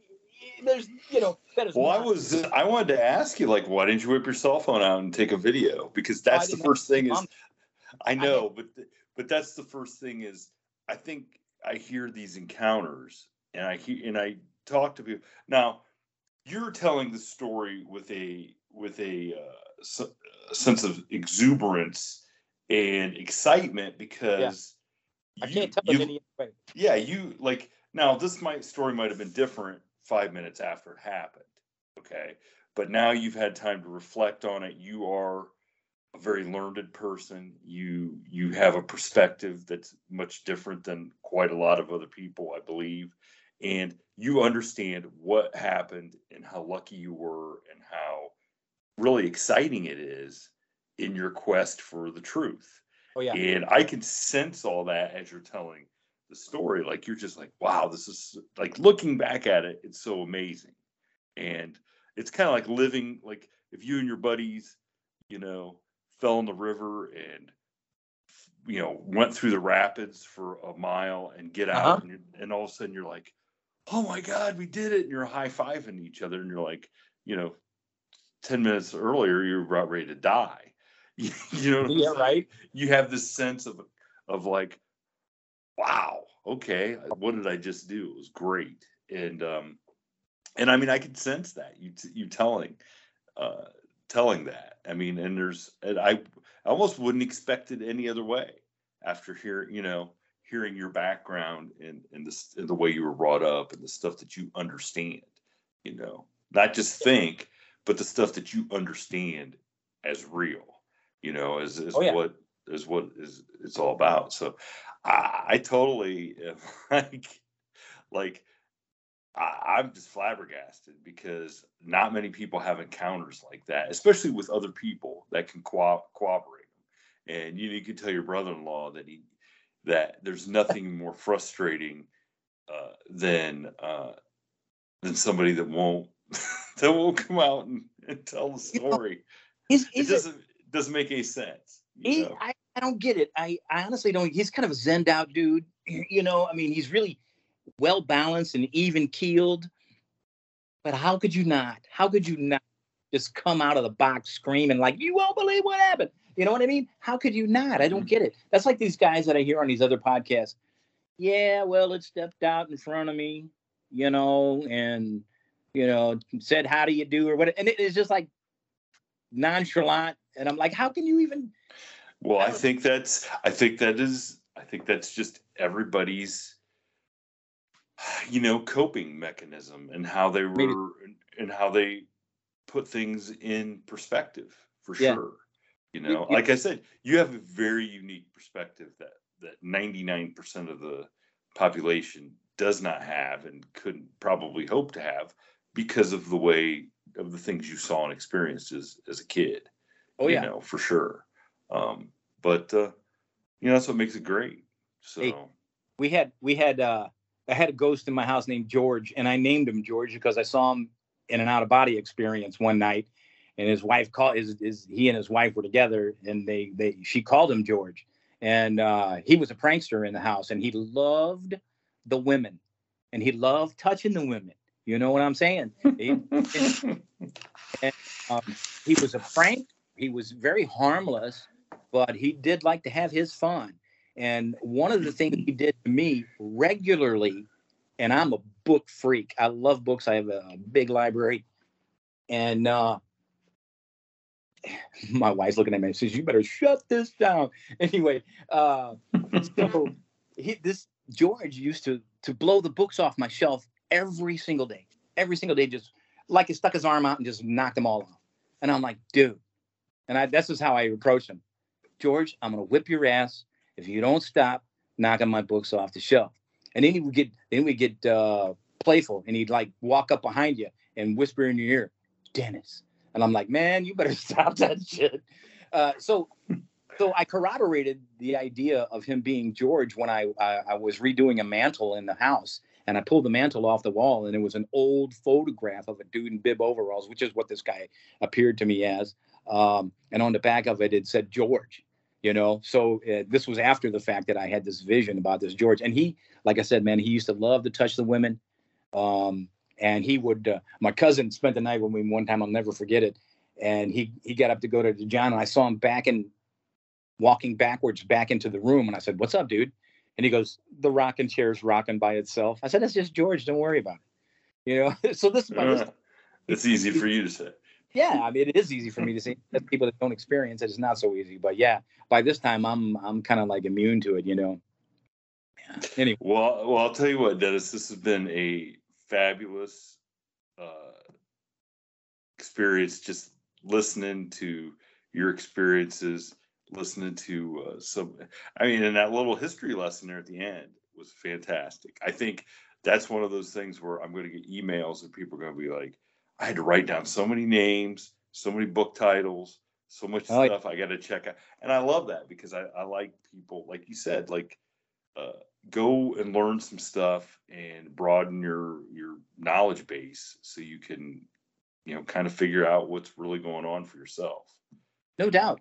I mean, it's a big, big world out there, and there's so much we don't know. And literally, I know nothing in the whole scheme of things. You know, if you ever want to talk about the whole OBE stuff, man, that's whatever. But well, I think, and we'll just put a teaser out there. I think for our Patreon members, I think we'll get back together and you and I will do a episode about the outer body experiences, because I think that's I can't even imagine what you're going to teach me about that. So just don't be creeping around here out of body. And then, you know, that's all I ask. Just don't come do that. Right on. So. Well, Dennis, thank you so much for hanging out, and just I hope everybody digs this conversation as much as I did, because this was really cool. Well, I'm glad you enjoyed it, and thank you so much for inviting me on your show. It was a privilege and a lot of fun to boot. So yeah, we'll get back together sometime and talk about more stuff. And I think the Howler's in trouble. I think he's in deep trouble. He's going to have to figure some stuff out. You know, I'm surprised being an officer. I'm surprised that he's never come. You know what? Maybe he's one of those guys that just ain't saying it. You know? I don't know. Maybe I'll have to put some more pressure on him. You know? All right. All right, man. Thank you so much. My pleasure. Thank you for tuning in to this week's episode of the From the Shadows podcast. Until next time, never shy away from the darkness or what may be lurking in the shadows. We are out. God only knows what's hiding in our shadows.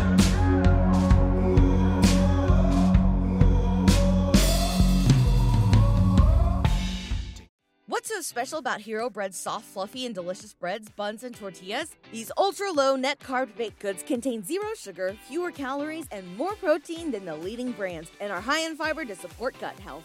Shop now at Hero.co. Everybody in your crew identifies as either Big Mac Burger, McNuggets, or McCrispy Sandwich. But you're the Filet-O-Fish Sandwich all day. That crispy fish, that savory tartar sauce, that melty cheese, that pillowy bun. Yeah, you get it. Every time. And if you love the Filet-O-Fish, right now you can catch 2 of the classics you love for just $6. Limited time only. Price and participation may vary. Cannot be combined with any other offer. Single item at regular price. Ba-da-ba-ba-ba.